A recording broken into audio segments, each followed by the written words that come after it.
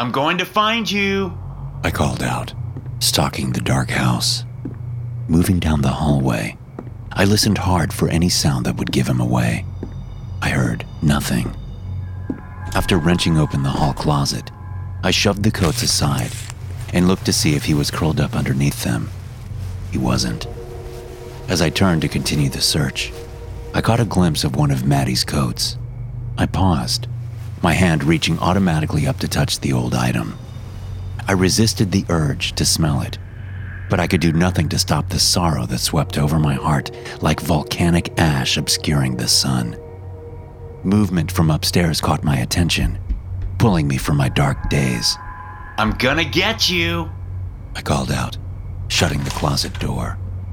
Fast, light footsteps crossed the hall upstairs.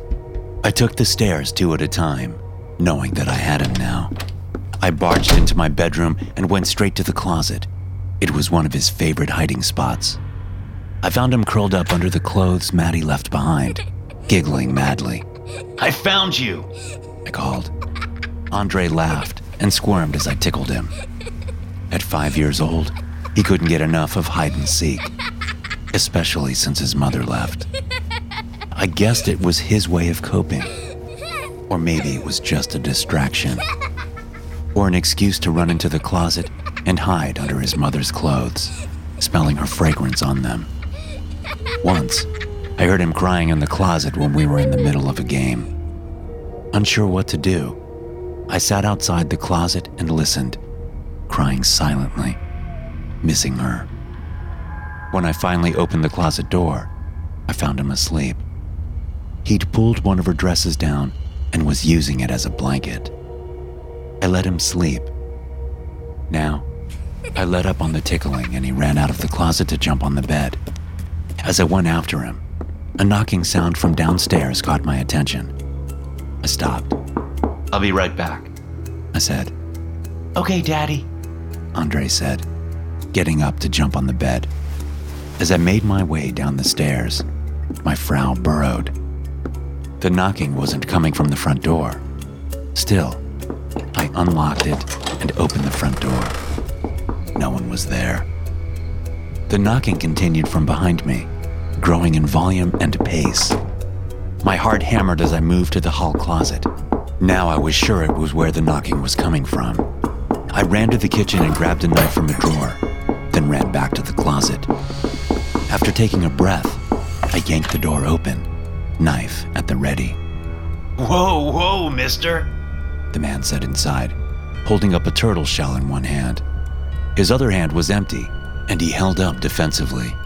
He was a small man, dressed in a creased brown suit. His yellow tie was loose, and the top button on his white dress shirt was undone. How did you get into my house? I yelled, pointing the knife at him. I thought you'd like this turtle, the man said. I gotta get rid of it, but I hate to kill an animal. Well, I wouldn't kill it. No, nothing like that. I wouldn't do that. I couldn't do that.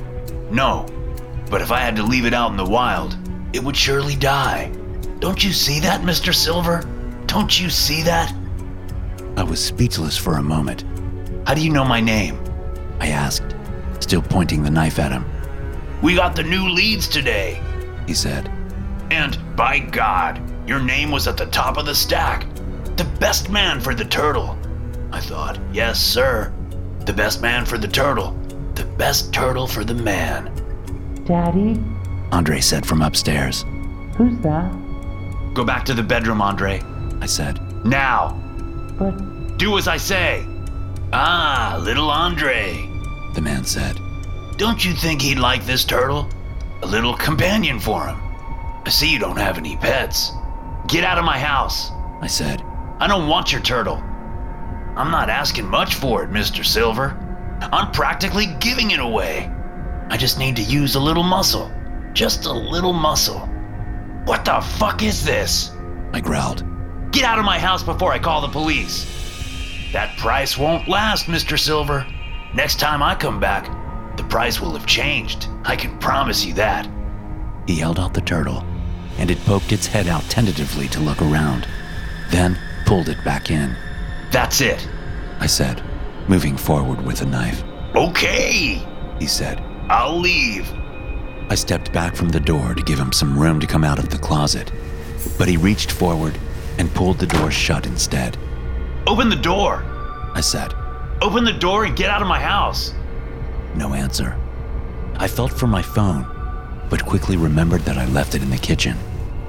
I backed away from the closet door and into the kitchen. Once there, I located my phone. I couldn't grab it and keep an eye on the closet door at the same time, so I moved quickly, grabbing the phone and getting back into position within 2 seconds. The door was still closed. I'm calling the police, I said. Nothing. No response. As I unlocked my phone, I heard a knocking sound from upstairs. Andre, I thought. Andre, come downstairs. I called out. Okay, Daddy. He said. From the sound of his voice, I figured he was at the top of the stairs, but the knocking was coming from someone else on the second floor. My veins turned to ice. I lunged forward and pulled the closet door open. The man was gone. So was the turtle.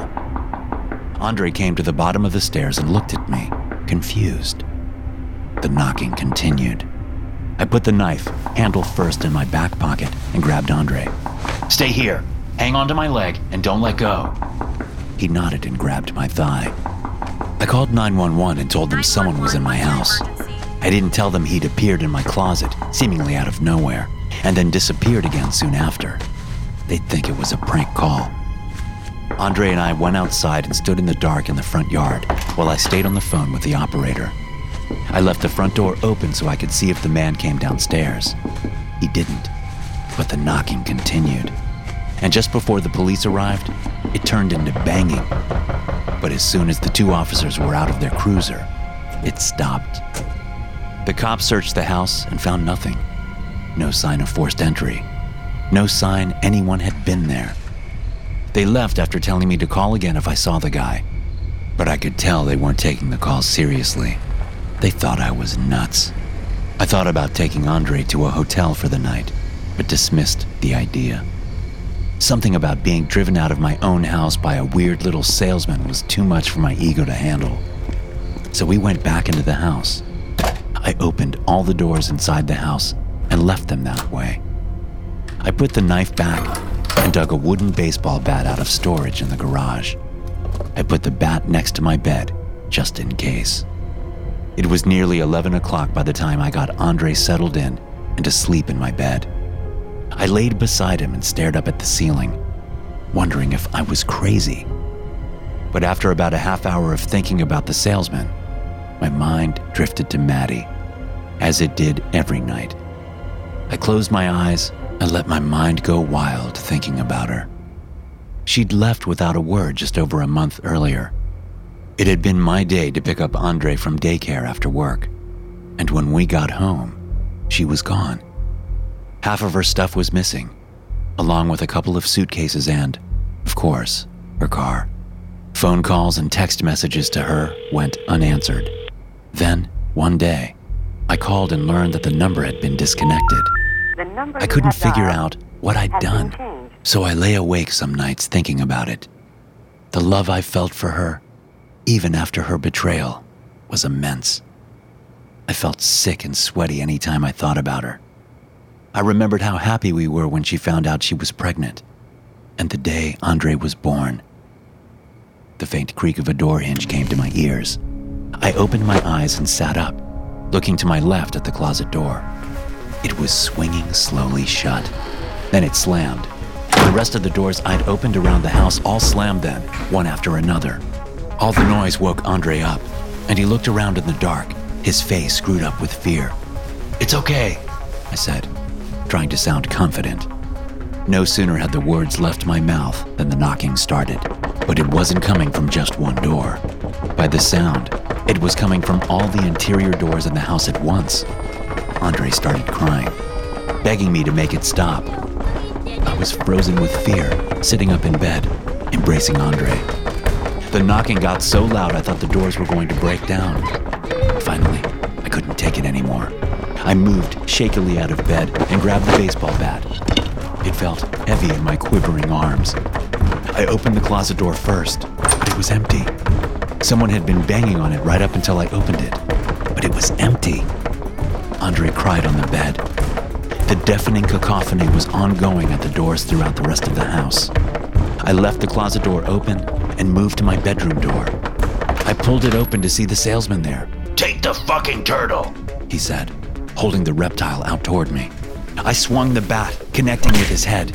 His skull snapped sideways, and he went crashing into the hallway wall. He dropped the hiding turtle onto the carpet. I stepped over the shell and slammed the bat down into the man's torso. Bones crunched with the impact. I hit him again and again, until the tip of the bat was wet with blood. The knocking around the house had stopped when I opened the bedroom door, but Andre was still bawling. I turned around to calm him down, realizing that he'd just watched me beat a man to death with a bat. Oh, God, I said, dropping the bat on the floor. I turned to close the door, but the turtle was in the way. I shoved it gently out into the hall next to the dead salesman and closed the door. Then I turned back toward Andre and froze. The salesman was stepping out of the closet, not a scratch on him. He had the turtle in one hand, and he moved quickly over to the bed, grabbing Andre around the neck with his free arm. He smiled with coffee-stained teeth as Andre looked at me, eyes big with fear. I'm through being polite, the salesman said. Now you take this turtle, or I'll have to get nasty. I just killed you, I said. This is impossible. The man snickered. Had you left the door open, I would have stayed dead. At least for a while, but you closed it. So, thank you for that. Now, enough chit-chat. Are you going to take the turtle or not? I gaped at him. Yes, I said after a moment. Yes, just don't hurt him. Good, the man said, smiling again. Now come take it, and I'll get out of your hair. I stepped forward, reached a hand out toward the shelled reptile. Then I paused, remembering what he said earlier. What's the price? I asked. A little muscle? No, he said. The price has gone up. Now it's love. You get the turtle, I get your love. What the fuck does that mean? I said. The salesman tightened his grip on Andre, producing a choking sound for my son. Okay, I said. I reached out and took the turtle. The salesman dropped Andre back onto the bed. It's like pulling teeth, he said, turning back to the closet. I hate this damn world. He stepped into the closet, closing the door behind him. I set the turtle down and grabbed the baseball bat, then pulled the closet door open. The man was gone. I sat on the bed and embraced Andre, hanging onto the bat with one hand. And as I hugged my son, I felt that something was wrong. Something more than the insane situation we'd just been through. Something deeper. Pushing the thought away, I held Andre until he fell asleep. Then I placed him gently under the covers. I put the turtle in the bathtub with a little water, deciding I'd deal with it in the morning. I laid down next to Andre and stared up at the ceiling. My thoughts turned to Maddie, as they always did. I waited for the old bad feelings to come.